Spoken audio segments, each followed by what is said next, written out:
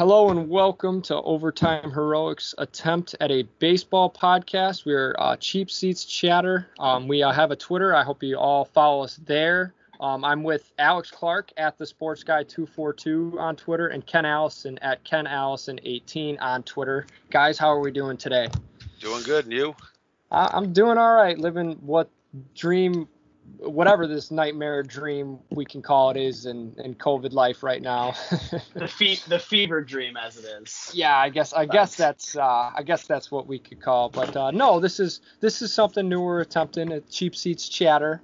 We're pretty excited about it over here at Overtime Heroic. We've been talking. We've got 14 guys that are willing to join in, talk about a little bit about each division, each team in the division. On Friday, we're going to have a general MLB show, hoping to have interviews and guests that'll come on.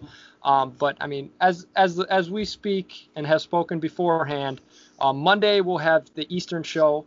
So if you're a fan of an Eastern Division team, Yankees, Phillies, anyone out east, your show, your fandom will follow Monday. And I hope you would follow us and listen to us that following Tuesday, where we talk about Central teams, Cubs, Sox, Tigers, Royals, Reds, Cardinals. Ken, I know you're going to be the Cubs guy. You're going to be the Central guy and be running the show over there. So I'll let you talk on that a little bit, on what you're expecting out of your Central show here.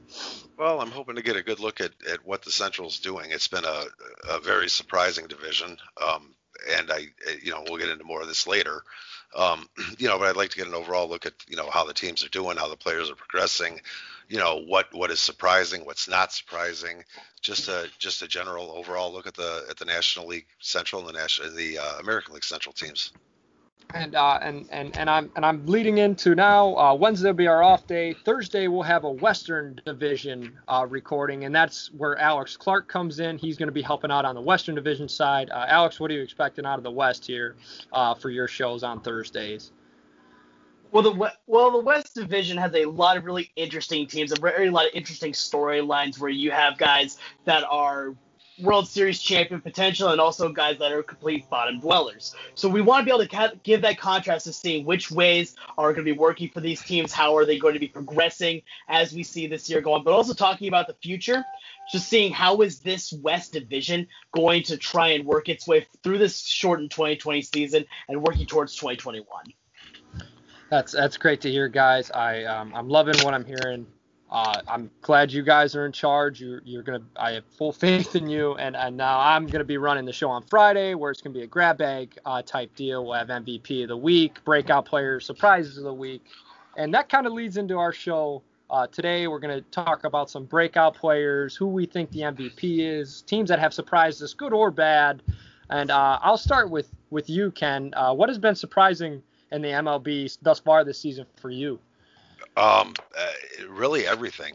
The changes in the rules, the fact that the Baltimore Orioles are up and the Red Sox are down, the fact that the Cincinnati Reds, have what should be a World Series contender and they can't win a game.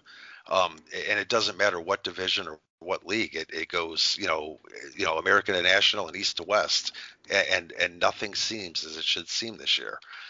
It's the 7-inning doubleheaders. It's the runner on second base in the 10th inning. It's all just surreal to me.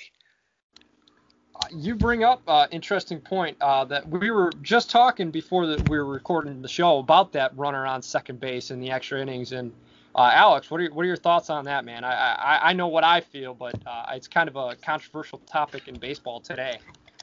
It is, in my opinion, probably one of the most controversial topics when it comes to baseball and to the new rules. I mean, I would say it's probably more controversial than, say, the 7-inning doubleheaders, because this is one of the things that is very divisive, because you have the old pure baseball fans that think that this is a horrible atrocity. Please get it out of my baseball. But then you have some of the younger fans that are like, well, you know what? We want to see more scoring. This will show you guys more scoring. Personally, I am not a huge fan of it. I am not a big fan of it because I like to see it's giving a handicap to some teams, whereas others may not be able to do it as well. I want to see good, pure baseball. And I want to see which team is going to outlast the other team. Because in baseball itself, especially with the 162-game season, it's different this season, obviously, but a baseball season is a war of attrition. Being able to see which team is going to be the last team standing, and that's usually how extra innings usually work for us. For this, it's a little bit different. With the runner on second, you could, with nobody up, bunt him over to third to try to sack fly him in. And it just comes down to a lot of execution, where that's where I see the good bits of it. To me, it comes down to a whole bunch of Little League. I'll say this. It comes down to what manager's better. I don't know if you guys feel the same way, but Ken, I know your team's got a new manager, and I personally love him, what he's doing with Madden, or what he's replaced the kind of gimmicky, I thought was a gimmicky culture with Joe Madden playing Absolutely. Travis Wood, or Alex, no, it was Travis Wood and left, and all that goofy stuff he did, the shifts, all that, but it kind of comes down to what manager knows how to manage a game. And in an age where numbers really drive what managers do, they're forced with making pure baseball decisions. That's the only good thing I'll say about this, is it kind of it separates the cream from the crop. Well, speaking of managers, let me ask both of you one quick question. All right, Joe Madden is now with the Angels. David Ross with the Cubs, obviously. Do the Angels on paper not have a better team than the Cubs do? You know, Alex and I were actually just talking about this before the broadcast, and we were texting about it earlier. I personally love the Angels every year. They're my dark horse team out of the AL, and they never seem to come to fruition. And I thought this year would be different. You know, they got Julio Teheran, who I thought might have a bounce back year, and they got Dylan Bundy, and I thought Canning was going to be better. And I was like, okay, if Ohtani is really this ace that he's supposed to be, they have a formidable secondary staff around him. It's just the bullpen I'm concerned with. I thought their lineup was good. So I don't disagree that I think the Angels roster was better, but I don't know if it's Madden's issue as much as it's been the injury bug with guys like Andrelton Simmons and Shohei Ohtani not pitching now for the Angels. Well, and the Cubs have been bitten already earlier as well. Yes, that is true as well. You know, but in the meantime, the Cubs are 16-8, and the Angels are 8-17. Like I said, I've never been a Madden believer in his time in Tampa. I wasn't when they played. Who was that? Philadelphia in the early 2010s. I just didn't. I didn't believe then, and he shocked me in 2016. But Joe Madden is what the Cubs needed when they needed him. After about halfway through 2017, it was very obvious to me that the tail started wagging the dog, and all they needed to do.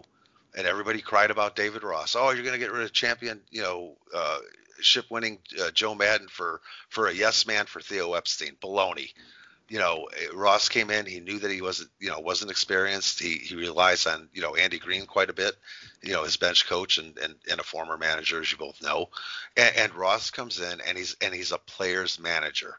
And he doesn't overmanage, and he doesn't micromanage, which are all things that Joe Madden has been guilty of since the day the Cubs signed him. I'll be honest with you, I catch all kinds of flack. I write for a Cubs-related website as well, and I caught all kinds of flack for saying after 2017 they needed to fire Madden. Everybody told me I knew nothing about baseball, and then guess what? In 2017 the Cubs bowed out at the NLCS. And then in 2018, they bowed out at the wild card level. Last year, I don't know what you guys were doing on November 1st, but I wasn't watching baseball, or October 1st, rather. But I wasn't watching the Cubs. They didn't even get to the playoffs last year. I've been a Mariner diehard, so I haven't seen October baseball since 2001. I'm a Tigers diehard, and I'm not as long as Alex over there, but I have had issues watching postseason baseball without my Tigers there. So. Well, gentlemen, we've all found common ground. Well, struggling for bad teams, I guess. Going back to kind of the original question about the Cubs v. Angels, the Angels have always had one big problem. Their problem has been a lot of their own ego, where they think that offense is going to win them every single game, where they could score 7 runs a game, 8 runs a game, and win. That makes sense if you have any level of pitching. Their pitching just does not exist. Their best pitcher right now is Dylan Bundy. Shohei Ohtani is broken again, and Julio Teheran is more like the first 4 letters of his last name, T-He. It's a joke at this point now with their pitching side. Yes, their offense is fantastic. You've got Ohtani, who could still crush the ball. You've got Mike Trout, who was the best player in baseball. You got Anthony Rendon as their big offseason pickup, and then a whole other cast of characters that are at least good offensively. The problem is, and has been for the last several years for the Angels, has been their pitching. They have not had a solid core five, and their bullpen has not been able to help them at all. And that's kind of the main reason why they haven't won. Yes, they're going to win a lot of games just by purely outscoring opponents. But outscoring can only take you so far if your pitching staff is just going to give up everything that you just got. Yeah, well, I think with the exception of the Dodgers, almost you could say that about almost every team. In the Cubs case, it's this year it's phenomenal starting pitching. And yet they have a very sporadic offense and a non-existent bullpen. And you've got to have all three of those components unless, you get, Kyle Hendricks to go 9 innings, every outing he makes, and saves the bullpen. They've spent how many millions of dollars, 38 or 43 on Kimbrel, and we have a closer that can't close. Mm-hmm. He earned his first save last night, and I think that was a charity mission. And you bring up an interesting point saying that a lot of teams focus on offense more so than pitching. Ken and Alex, both of you have said that now. There's one team that is glaring that they need help pitching, and that's the New York Yankees. I know a lot of people penned them in as the favorites, and that's they've always had the mindset that they're just going to bomb you and beat you. That's been their mindset since they've started. But or since Boone has taken over and Judge and Stanton have been there. But they gave Garrett Cole, $300 million, and James Paxton is now going down with tightness in his elbow. And who is that? Severino's out, and they got issues with Herman in this offseason. That starting staff got short real quick. And you're starting to see that you can't just rely on offense, especially in New York. So I don't know your guys' thoughts on that, but I'm concerned about the Yankees. Well, go ahead. I'm sorry. No worries. I completely agree with that because at the beginning of this offseason, everybody knew that that when they signed Cole, that okay, they just signed an ace. They just signed someone that is going to anchor that rotation. The problem is you take a look at everything else, and normally my idea is that if you sign an ace, it brings everyone down one slot, which makes every slot better. But the problem is then you have to deal with injuries. Where you have Severino, who is out. The Yankees are starting to learn why the Mariners traded James Paxton in the first place. It wasn't because of talent. It was because his body is made of paper. And that's kind of what you're looking at here is that, yes, Cole is a great pitcher, but you got to have that supporting cast around him. It's in a lot of other sports. In baseball is the biggest part of that. Yes, it's great to have an ace, but he's going to be pitching 1 out of every 6 days. I said exactly the same thing earlier in one of the chats that we have here at OTH, and I'll have to edit the language a little bit, but I basically said the Yankees royally screwed up when they signed Garrett Cole to that deal. It's phenomenal that he can go out and pitch like he pitches every 5th day, but that does nothing for the 6 or 7 relievers they need every game who are pitching every day and can't hold up. I said this as soon as Severino went down. I was on the train that the Yankees didn't have enough pitching. I said they have the biggest, most stinkiest poop sundae with the brightest cherry on the top in Garrett Cole. That underbelly of the rotation until Chapman comes back. The bullpen isn't great. Britton's been a nice pick-me-up in that pen, but it hasn't been great for them. I don't know your guys' thoughts on it. I think that the Yankees have a lot. Oh, I'm sorry. Go for it.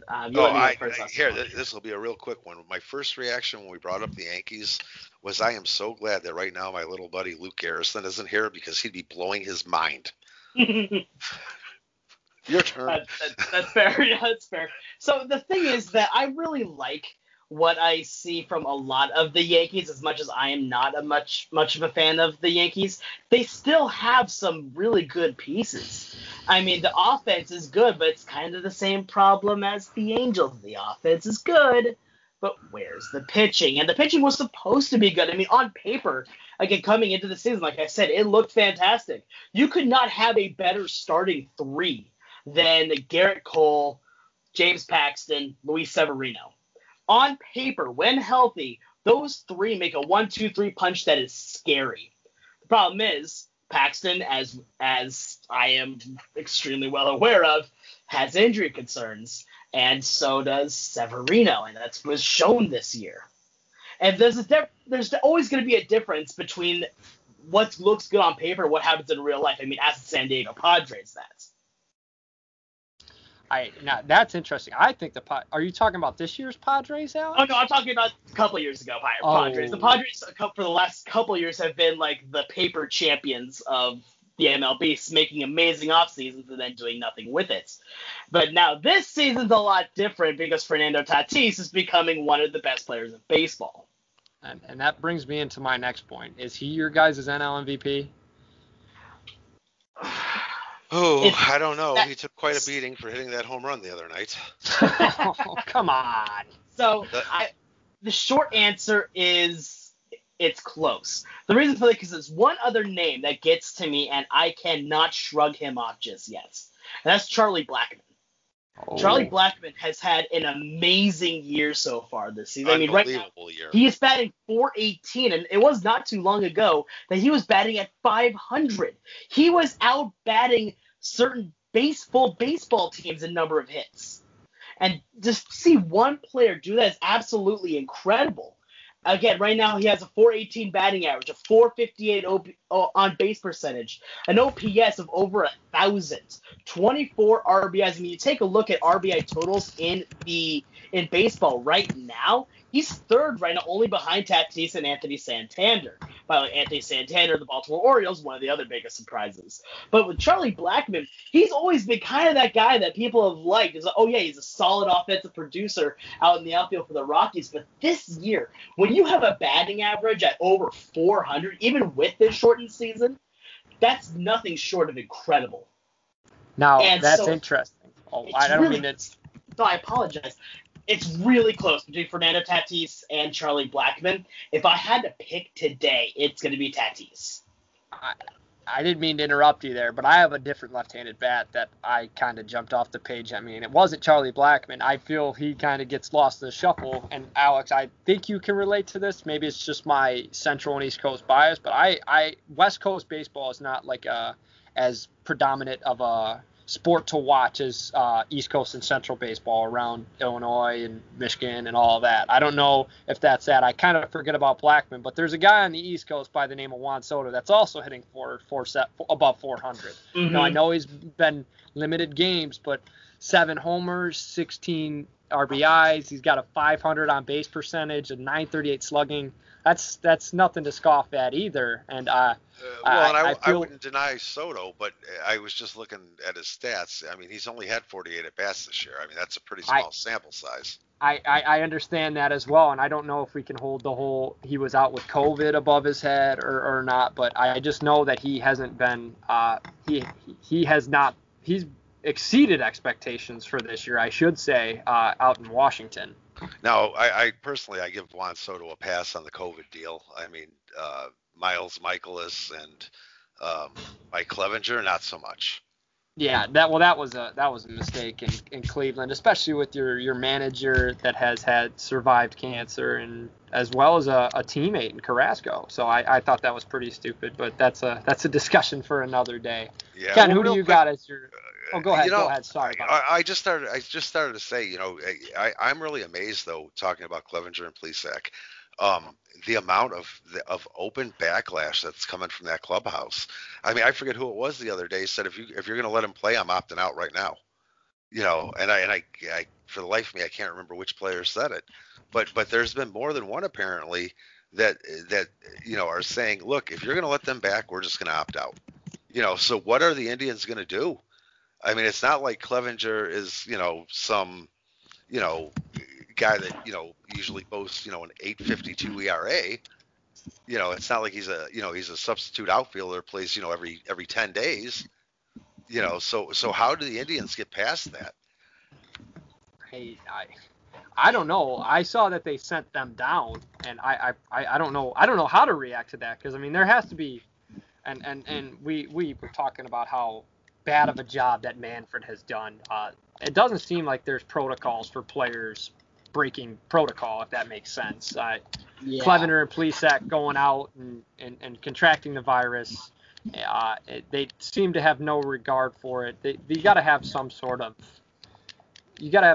punishment for that. You can't do that. I don't know your guys' thoughts on the matter, but there should be some sort of suspension. Absolutely a suspension, because not only are they jeopardizing their teammates, and like you said, between Carrasco and management, there's 2 high-risk cases in that dugout, but and let's not forget for a minute that they're jeopardizing their families, their teammates, the umpires, the camera crews that are close enough to home plate to be within striking distance of a sneeze or a cough, or the umpires. They have jeopardized not only all of that, but the game of baseball. How many more of these canceled series do you think were going to occur before there was going to be no way to make them up and they were going to have to pull the plug on the season? As far as the Cardinals are concerned, after what Miles Mikolas and Gant did, I would have said, you know what, you forfeit all those games. And if you happen to be the team that was playing the Cardinals, or the Marlins when when it happened to them, and their guys went out to a strip club, that's real smart, even in the best of conditions, but at some point in time, they're not going to be able to make up these games. And Manfred should have put his foot down and quit being the little crybaby and everything else that he is, and said, you know what, you guys forfeit, period. And if the Cubs happen to have, had been playing the Cardinals for those 3 games, you know what, the Cubs get 3 more wins. If your team didn't benefit from any forfeitures, I'm sorry, you'll have to play a little harder, or go visit St. Louis and you'll probably get a break too. But I think it's ridiculous that he lets these players get away with the things that he does. And I don't mean to bring in another sport to this, but the NBA, you see that they punish but the team coaches do not play the guys that go out into the bubble. They're forced to quarantine. I wouldn't call it a suspension, but like they're forced to quarantine. So it's kind of like a in bubble suspension.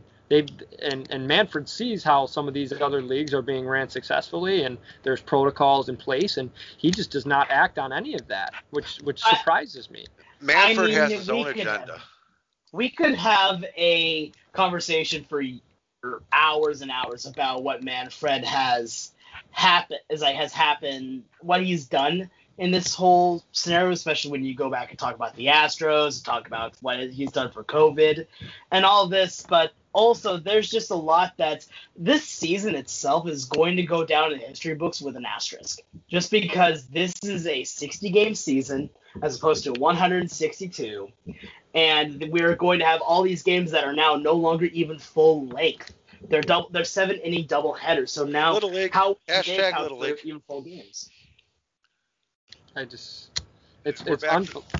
unbelievable. No, I was just saying that how unbelievable how he acted upon. I really liked your opinion that the teams that forfeited the games should lose. I mean, they made a decision upon those teams, and they have to ride with that, and that's a consequence that players would think twice about going out again.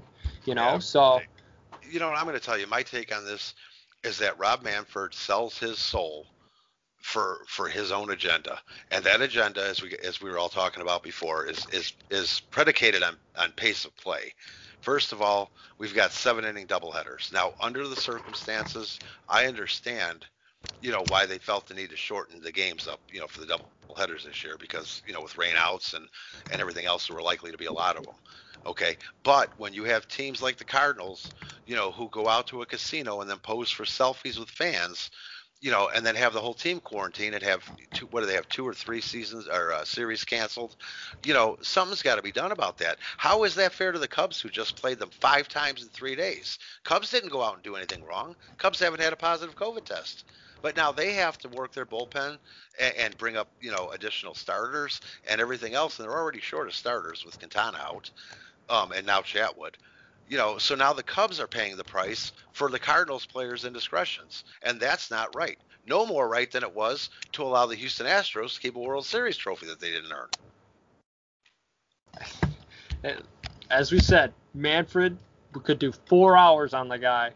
And the worst part of it is, Ken, if they do punish the Cardinals, for doing that, the media would I personally feel like the media would immediately be like, well, the Astros weren't punished. It's two completely different situations. Yeah, it's two yes, it is. And in both cases, he screwed up by not punishing anybody. The only difference being, in the case of the World Series, or in the case of the trash can banging, he sold out his integrity in exchange for confessions. If you tell me what really happened so that we don't have to really dig all that deep, I'll give you guys immunity. Baloney. So you know what? Let me do this, guys. I need some cash. Let me go rob the bank real quick. I'll go right to the police station and say, look, I confess, this is a plan. We were a little short of cash, so you're not going to arrest me, right? What sense does that make? It's unbelievable. It's all of it has been unbelievable. This whole season has been unbelievable, and that's kind of what we're hinting at with all the breakout players and the fact that the Baltimore Orioles are still in contention somehow. So, and you guys asked me a few minutes ago, and we got sidetracked about MVP. I don't know that he's going to be MVP material, but I'll tell you who my absolute breakout player for the National League would be this year, and it would be Ian Happ. That's a good call. That's understandable. I had nothing but terrible things to write about Happ for I don't know how long. Bad things. My editor at the time had to go, no, Ken, you can't say that. Ken, you can't do this. Ken, don't say that. Well, he finally got the idea that I wasn't going to let up, and the worse Happ got, the more I got away with. But when he got sent to AAA last year, I thought that was going to be Almora's big break to get the everyday center fielder job, which he does absolutely is qualified for defensively. But when Happ came back from Iowa last year and started hitting the ball, oh my God, and then we come into this season and they announced Chris Bryant is going to be the leadoff man. Well, why not? Bryant's batting 175. Meanwhile, Happ's batting, 310 with I don't know how many home runs and RBIs and 315 with 6 homers. Happ is batting 315 with 6 homers. Yes. Okay, let me look real quick. As long as you looked up Happ for me, I'll look up Bryant for everybody else. Bryant is batting 177 and 62 at bats. He has 4 RBIs, 2 home runs, and an OBP of 369 with a slugging percentage of 488. Oh, wait a minute. No. Let me take all that back. I was looking at the wrong line. Let's try 177, a 271 OBP, a 323 slugging percentage, and an OPS of 594. And he is the Cubs leadoff man. Are you kidding me? That is the only thing I have taken issue with David Ross over, and I won't stop taking issue until they either trade Bryant by the end of the month or figure out that Ian Happ is the guy that needs to be in the leadoff spot. You're bringing up another thing we talked very in depth about before recording is the trade market. And I open this to the floor. Is there a name you think that is going to be traded before this deadline? What's the biggest name, I should ask, and then a surprising name you guys would be shocked to see traded? I honestly think the Cubs have got to shop Bryant. They have to. I think that's a very smart play at this point. Well, after he lost his service time grievance, which I don't even know why he fought it. It was going to happen. The Cubs may have done something unethical, but they didn't do anything illegal. All right, and there's a big difference between the two. Bryant is a very pro Cubs player. He may be better on the inside, but he is very team friendly on the outside. Says he wants to stay there, but you and I and the world know that Scott Boras is never going to let that happen. Never. He's gonna put a Bryce Harper price tag on Chris Bryant, and Bryant ain't gonna do no better for that $300 million than Harper's doing for his. So I ask you, where do you think he gets traded then? That's a good question. I would have to look around a little bit. As I've told you guys that I've made no secret about, I'm far more a National League fan than I am an American League fan.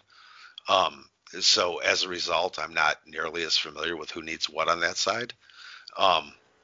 But I think that what needs to be done is I think Bryant is going to need to go somewhere where he can either focus on his hitting in a DH role, give somebody a third baseman that they need, and he's not awful in left field or right field, so he could fulfill that role too.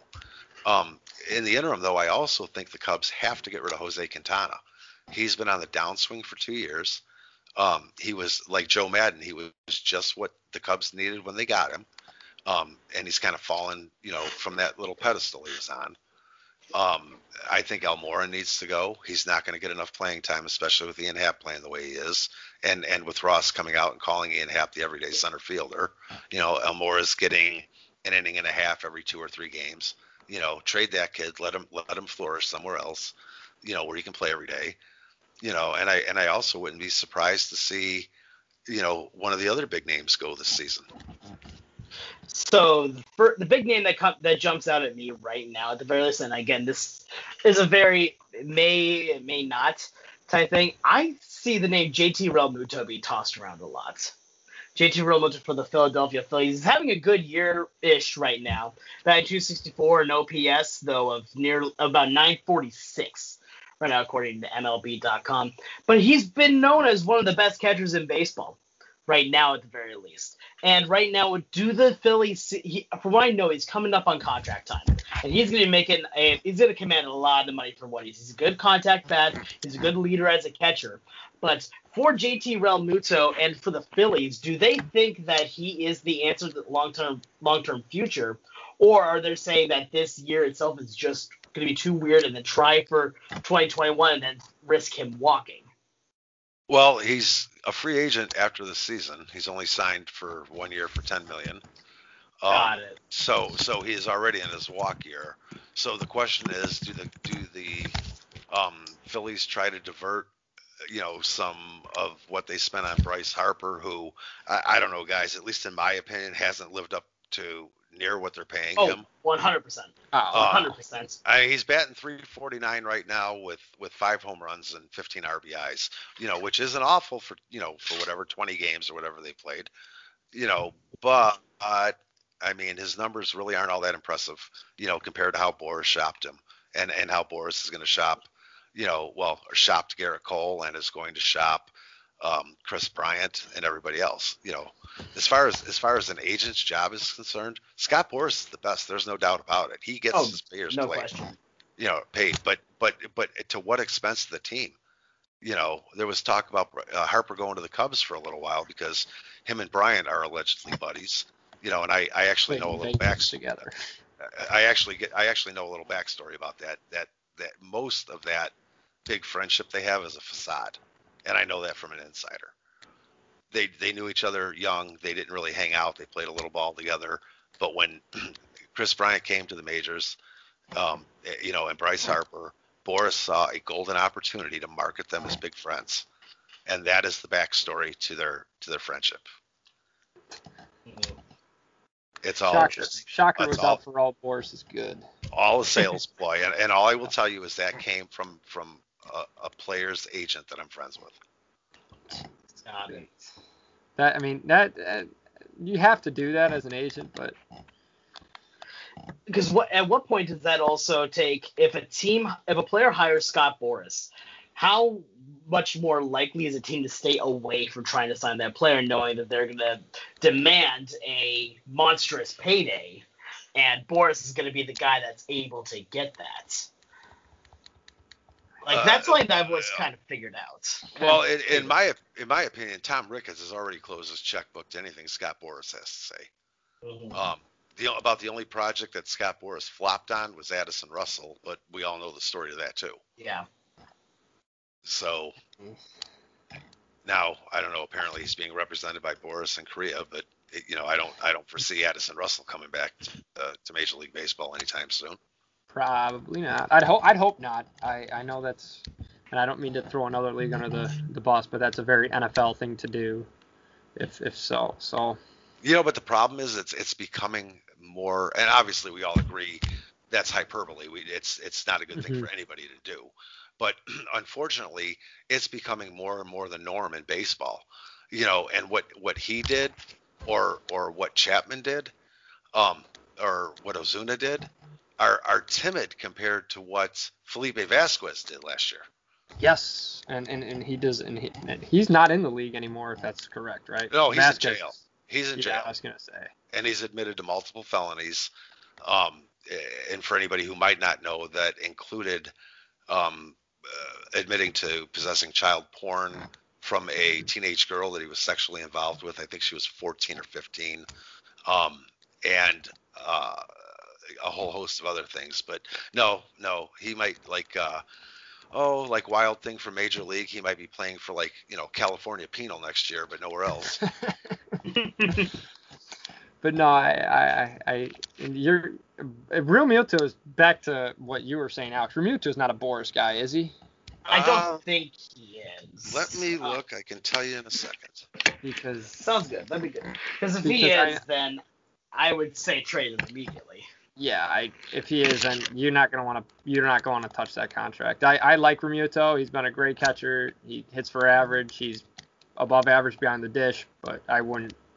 Anything he asks for is too much money, if you ask me. So I completely agree. I mean, Zach Britton is another one of those names. Oh, and yeah. Real Muto is not a Boris baby. Okay, so then maybe CAA Sports. So then maybe he will stay with the Phillies. But if he was a Boris client, in my opinion, if he was a Boris client at this moment and they're thinking about trading with 1 year to walk, I would pull the trigger on anything you can get as long as it's a decent return value.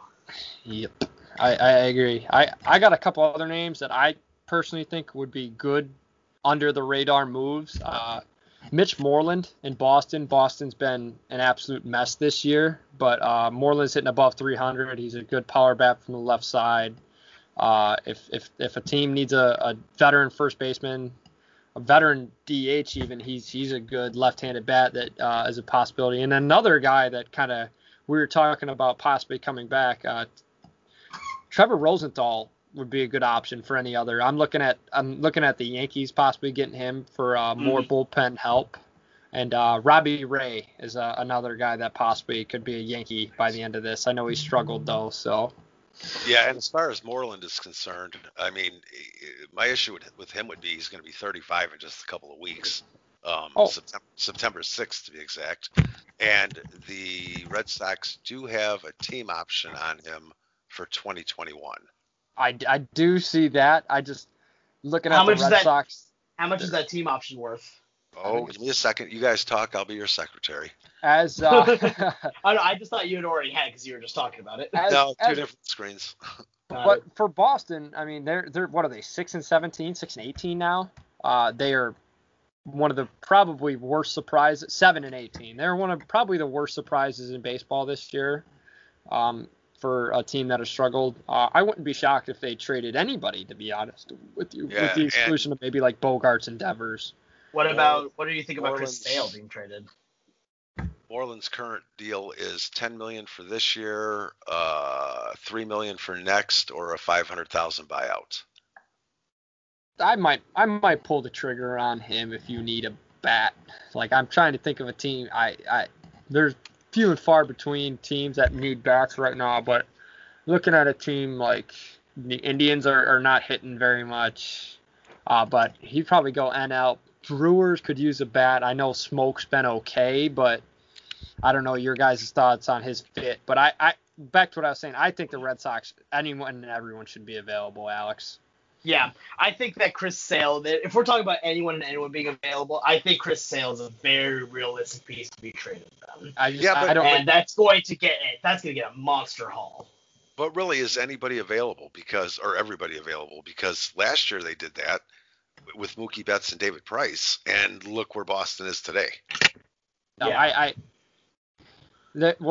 Their farm system isn't great at all. Am I mistaken to say that? I get them and Yankees farm system confused because they're both out east. Red Sox farm system's not probably one of the worst in the league, right? Now that they traded for Price and Betts, but you got to build young again. I think. And Moreland is going to be, as you said, 35 next year. Try to salvage that for some young pieces. Yeah, Moreland will be turning 36 next season. Oh, 36. He'll be 35 this season. Just a couple weeks. So, I mean, I'd try to get off of him. There's got to be someone willing to take on, $3 million next year for a guy that hits righties pretty well, looking at his splits. So, I don't know. I wouldn't be shocked to see the Red Sox make any moves, to be honest with you guys. So, I have one more name I'd like to bring up, and it's actually from my Mariners. A little more of a under the radar move, I think. But D. Gordon is another player that for my Mariners is in my opinion as red alert trade written all over him. He's a good infielder. Still got pretty solid speed. Again, not the speed that he had first year with the Mariners or with the Marlins or with the Dodgers speed, but still solid speed and a fantastic glove in the infield. Has also been converted. Now he has outfield eligibility as well. But on top, and this is the big thing with me, and I think the Mariners should be using in order to try to get a little more trade value out of him, is that while he may be getting a bit old, he is clubhouse candy. He is able to jump into any clubhouse and turn it into a better environment. And that's something that a lot of groups, a lot of ball clubs are always trying to work with. They're always looking for people that can blend in with the chemistry. Yeah, D. Gordon is someone that can really work with that. But from what I see this season, you've got the same problem with him as you do with Chris Bryant. Right now, Gordon has a minus .5 WAR and batting 119 in 40. He's also played he's played very few games from what I can tell as well. Right now, he's no longer the problem right now is that this is the time that the Mariners have to try and trade him. He's not part of the infield building forward. He's not part of the outfield building forward. Again, the Mariners infield is already set in stone and probably will be set in stone barring injury for the next few years. Yeah, and with Jerry Dipoto, there's no telling what that man will do. But... Trader Joe is going to be fantastic, and that's kind of the joke around here. But I have a feeling that there are some teams that, if anything, it's not going to be a big move that's going to, say, command some amazing prospects and all that kind of stuff. He's a guy that if a team is looking for a good piece that can help out on defense around middle infield, maybe even outfield if need be, or if they need the guy that can do pinch running, that can help out the clubhouse number one, first and foremost, he's a guy that's a low-risk buy, in my opinion. Yeah, and as of right now, in 2021, they have an option on him for $14 million or a buyout for $1 million. That buyout's going to happen. You're not paying D. Gordon $14 million. But I'm talking about, again, we're talking about trade deadline, which is buying for this year. And he's a guy that can help out any ball club with his presence. You know, I see him, or I don't know Mariners too well. As I said, I don't watch much West Coast, but Kyle Seager's a name that I know he just got signed to a contract, but that would be a name. If he got moved, I wouldn't be like, oh my gosh, I wouldn't be shocked if he gets moved. But so I would be, and I'll explain why real quickly. The infield right now is rookie, sophomore Seager. Right now, when you got Evan White, Shedlong Jr., J.P. Crawford, Kyle Seager. Kyle Seager right now is the longest tenured Mariner since King Felix Hernandez is gone. They need at least some bit of veteran presence on that team, and they are fully relying on Kyle Seager to be that. I don't think they are shopping him as much. I think that they were last year. But now that he's kind of proven that, all right, well, I guess I'm the leader now. He's done a very good job of being the leader. They're going to try and keep him. They're not. Is he part of the future, say, 4 years down the road? No. But is he part of the future for the next 2 years? Being a solid defensive third baseman where the bat is starting to come around again right now, I think he's part of that future for the next couple of years, at the very least, to help teach the young guys. He's got an infield full of rookies, and he's doing a good job of corralling all of them. He's in his age 32 season right now. Next year, he's still signed for $18.5 million. And the team has him for $15 million or up to a buyout of $3 million based on his performance for 2022. Okay, I mean that still kind of works exactly with what I'm talking about. That he is for the next couple of years at the very least. But right now, the number one thing that the Mariners need right now is some veteran presence. They don't have that. Seager is what they have to work with, and I don't see them getting rid of it. They have a little – that's their only veteran. The rest of the team is young, and they need someone that can help teach these kids how to be Major League ball players, and Seager is that kind of guy, in my opinion. No, there's certainly nothing wrong with veteran leadership. You know, and again, you look around, and obviously, you know, every team has them, and it hurts every team to some extent when they leave. That's about the only – redeeming value that Daniel Descalso has for the Cubs. I mean, he's been just a train wreck. And why the Cubs didn't DFA him or release him or attempt to trade him, I have no idea. But he's constantly suffering from the phantom injuries, and his leadership skills are really all he had. You know, he can't play second base anymore. He can't run anymore. He can't hit worth a damn. You know, but yet, you know, he was another one of those veteran leaders, you know, in the clubhouse, and you know, teams are going to need guys like that, especially going back to the Cubs, where you're likely going to lose John Lester after this year. You're likely not going to see Anthony Rizzo next year, if not then, certainly not after next season's over. You won't see him, you know. And the Cubs have got that same problem where they don't have a lot of defined veteran leaders who are going to be with the team for any amount of time. I agree, and we were talking, you know, Anthony Rizzo's another guy that you said is going to end up, his contract's ending soon. Guys like Schwarber, Contreras, Baez, guys that have been, I wouldn't say long-time Cubs, but probably leaders in the clubhouse. And I asked you this before, and I'll ask you again. Out of those guys, who as a fan would you like to see the Cubs really push to keep in the locker room in that lineup? You know, that's such a hard question because, as I was saying before, you know, when it comes to Javi Baez, you know, he earned himself the nickname El Mago, the magician. And for, you know, so many years, you know, 16, 17, even into 18, you know, he was just mesmerizing to watch. You know, whether defensively at the plate or on base. I mean, he would get so far into a pitcher's head that they would do stupid things and allow him to just take bases. You know, but all of a sudden he's lost that magic, and I don't know why. You know, and the Cubs, as we were talking about earlier, their number one job this year, and they made it, you know, no bones about it, was to extend Baez. You know, which ultimately irked Rizzo and a lot of fans because Rizzo's on a very, very, very friendly team deal, and he's finally looking for that extension, and the Cubs aren't going to pay him what he wants. They're going to let him walk. They're going to say, thanks for your service. Thanks for the cheap paycheck. Best of luck to you. I see Rizzo being gone. I don't want to see them get rid of Javi. However, well, they can't get rid of Bryant fast enough to please me. However, Wilson Contreras, as I was saying, is another one. He plays with such heart and such emotion, you know, and he is so well. His pitch framing is lousy, but it's improving some. And well, if they go to the electronic strike zone, that won't matter anyway. But Contreras is a guy that I really like to see stay. You know, if they can't keep Javi as well, and I think you're going to see Javi gone before you see Contreras gone. Interesting. Especially with the emergence of Nico Hoerner. Yes. Yeah, that's I you know, we bring up all these Cubs, and he's a guy that I just kind of gets lost in the shuffle. I mean, I guess that goes and speaks for the talent that the Cubs have in that lineup and roster there. So. Well, I think the way the Cubs is going to be, they're trending toward a younger and most importantly cheap and controllable team. You know, they just signed Bodie to a team-friendly extension. Hendricks latched on to a decent deal for the next few years.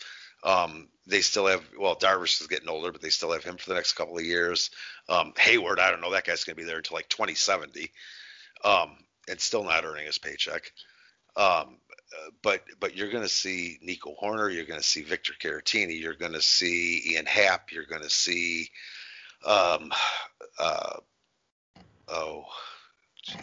so many youngsters. I mean, you know, a lot of the bullpen is young. Rowan Wick's doing a good job. Kyle Ryan's struggling this year, but he's controllable for a number of years yet, and had been doing a good job up to this point. Brad Wick is decent. You know, and you're going to see, I think you're going to see the Cubs trend towards avoiding these big free agent extensions or signings, you know, or team extensions, whatever the case may be. And they're going to trend to a younger, controllable, and cheap ball club, which is just the Cubs way. Interesting. Well, look at Look at what Theo Epstein did to build for 2016. He raped the farm system, to win the World Series, and by God, he did it. But look at the price the Cubs are paying now. Alzolay is supposed to be their top pitching prospect. He pitched well last night, but I don't see him, being, in the starting three in any rotation for a long time to come. Miguel Amaya is their number one catching prospect. Amaya had some appearances over spring training the last couple of years, and he hasn't shown me anything. So right now the Cubs are reeling from everything they sold off, to get to 2016, but now they're having to pay the piper because that whole young core that they built then is now all coming due for free agency. Yep. I agree with you. I mean, the Cubs have always been, I don't want to call them, they've always skimped kind of, but I don't know a better word. They skimp on a lot of money deals. You saw it with Rizzo. I mean, Rizzo took a team-friendly contract, though, so I guess I can't really say that. But, yeah, Ken, you're absolutely right. And Epstein did raid the AAA, and you saw it losing, and it cost you – who is it? Did you send Torres over to the Cubs? Or who? To the Sox, yeah. Gleyber Torres went over or there. Or to the Yankees. No, Torres he went to the Yankees for – Chapman. Is that when they picked up Chapman? And then you guys sent somebody to the Yankees for Chapman, and then Chapman just ended up sending with the Yankees again, which you're absolutely, and that kind of solidifies what you were saying about Epstein going all in on 2016. So.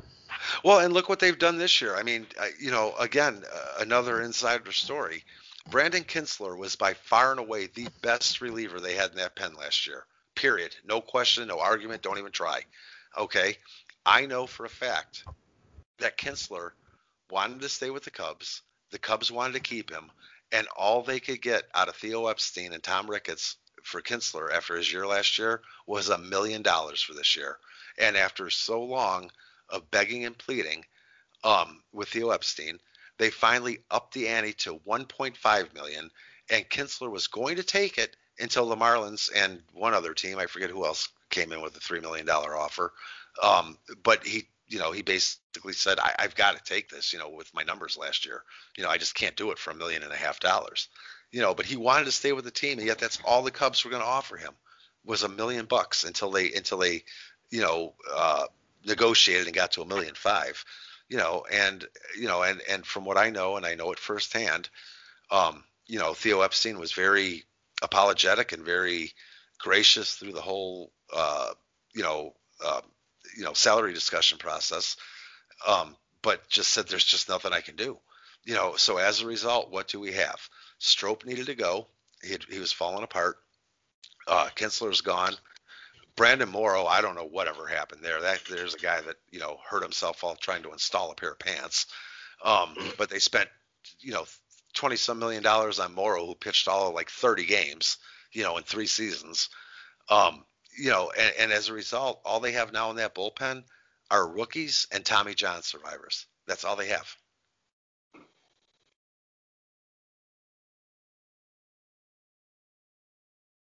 Your turn.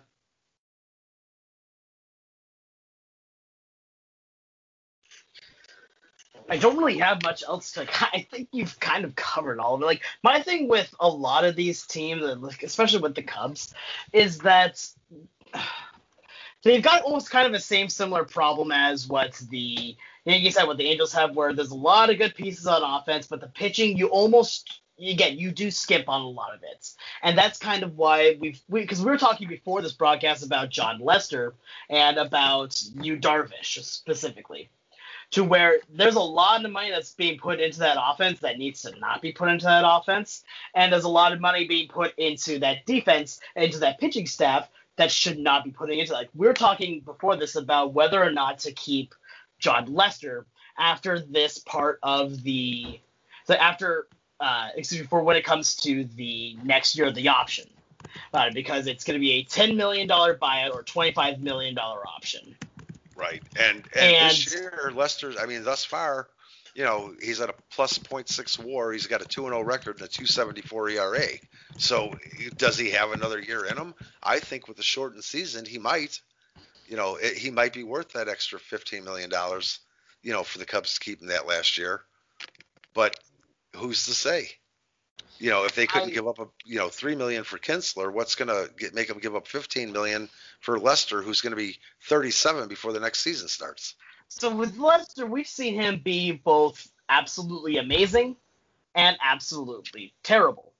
And do you really want to risk $25 million, or in the case of buyout versus not, $15 million on having a guy that could be good? Or is he just going to completely wreck the rotation?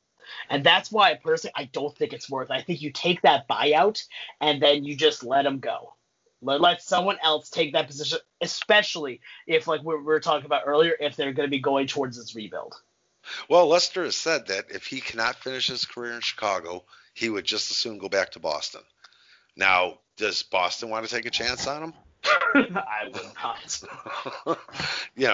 He's not going to play for $3 million. I can tell you that. Nope. Although with a $10 million buyout, he's certainly got a lot more wiggle room, considering his age and, whatever kind of season he can put together this year. Exactly. He's going to try, and if he does not finish with Chicago, then yeah, I think he's going to try Boston, but I think he's not going to get the money that he wants, and he's going to be a free agent in 2021 until about just before the trade deadline. And then someone will pay him a shortened amount of money for the rest of the season. So you think he's going to do like a Craig Kimbrell, Bryce Harper type? Yeah, I completely think that's exactly what's going to happen. And, and like you said, Lester can be, just balls to the wall, or he can be, why did you even get out of the bullpen today? There's no in between. There's really no in between. Well, and also, that's the problem with the team in general. Their offense is the same way. It's either score 20 runs or score nothing. Mm-hmm. Yep. So with that again, also, can he throw to first base? That's always the joke. But I don't think that he's going to be worth it for the Cubs to keep for this long period, for any sort of period of time, really, at this point, especially when it comes to that 1 year option. I'd rather save the $15 million and just say, all right, thank you for your services. We wish you luck on your future endeavors. But because at that point, like we talked about earlier, if you keep him on that roster, you are going to be able, you're going to be able to give another person that spot if he's gone. You keep him on there, you're taking away that spot from another player that could help you out more. It could be at least a little bit more guaranteed, or a young guy that at least can get some playing time in. Well, and for $15 million, because they're going to spend the 10 either way. So for that extra $15 million, you're not going to buy, a Garrett Cole, No. but you might get, something younger and that's got some fire left in him. Lester's velocity is way down. He's not throwing a whole lot faster than Kyle Hendricks is, at this point. So, for $15 million, I'm certain you can upgrade. But the joke is at that point, you could just be, he's got the Jared Weaver fastball that still has yet to cross home plate. Yeah. So. Well, I don't know. They've got some decisions to make, though. Absolutely. And right along with them is Jose Quintana, who's also got an option for next year. Absolutely. Well, we're going on an hour, guys, and this was our debut episode. I want to thank you guys for coming on. Once again, Ken Allison at Ken Allison 18 and Alex Clark at the Sport Guy 242. Did I get that right, Alex? The sports guy, but yeah, you're close. Okay, sorry. So I didn't have it. The sports guy. Yep, I got it. Sports Guy 242 on Twitter. Once again, this is Cheap Seats Chatter. This is kind of what we'll be doing. We'll do our episodes going 4 times a week. Ken's the leader of the Central, Alex the leader of the West. Unfortunately, we didn't have any of our leaders on from the East, but this is kind of what we'll be expecting. We'll break down the big storylines, break down each team in this division. Obviously, those guys spoke to you earlier in the show about what they're expecting out of each show. I want to thank you guys for coming on, helping me promote this, and I'm looking forward to working with you guys about this. So it's going to be a good time. I'm really excited to get on the airwaves and talk about some good old-fashioned baseball. We've been waiting way too long for the season to come by, and now that we're in here, we're all ready in full force, ready to go. Absolutely. And the best part for me is no typographical errors. That's good to hear, Ken, and we'll have these out every Friday. This is kind of our generic MLB. We want a little Cubs, Angels, Yankees heavy. We talked about it, but that's kind of what the MLB grab bag every Friday is going to be. This is going to be similar to what happens each week every Friday. Ken, obviously leader of the Central, we talked about the Cubs. He got a pretty good in-depth knowledge of all the teams in the Central. Alex with the West. So I'm looking forward to hearing your guys' shows, how they're run. You guys have done great. I'm looking forward to Cheap Seats Chatter with you all. So once again, this is Overtime Heroics, Cheap Seats Chatter signing out. And hey, one more thing real quick, guys. Go ahead. Yep. Hey, listen, if any of you out there listening want something you'd like to hear discussed, feel free to either hit me up on Twitter, Ken Allison at 18, or you can email me at KALLISON68617 at Gmail. Awesome. Yeah, and if any of you are interested to come on, we'll welcome help. DM me, DM Ken, DM Alex. I've listed all the Twitters. DM the Cheap Seats Chatter page. If you want to come on, discuss, feel free. We'll be very accepting. We'll accept all the help we can as we're starting to grow with all OTH here. So once again, checking out here for the day. Hope you all have a good Friday. Once again, this is OTH Cheap Seats Chatter. On Twitter, we are at OTH_Cheap Seats. We'll be giving you baseball highlights, our takes there. Our takes will be on this podcast going 4 days a week, as we spoke to in the show. But if you really like baseball, you enjoy what we're giving you, you should go check out our partners at Dugout Mugs. That's dugoutmugs.com. They make mugs out of the barrel of baseball bats. It's a great gift for any baseball fan, or let's be honest, for yourself if you're a baseball fan. So once again, dugoutmugs.com.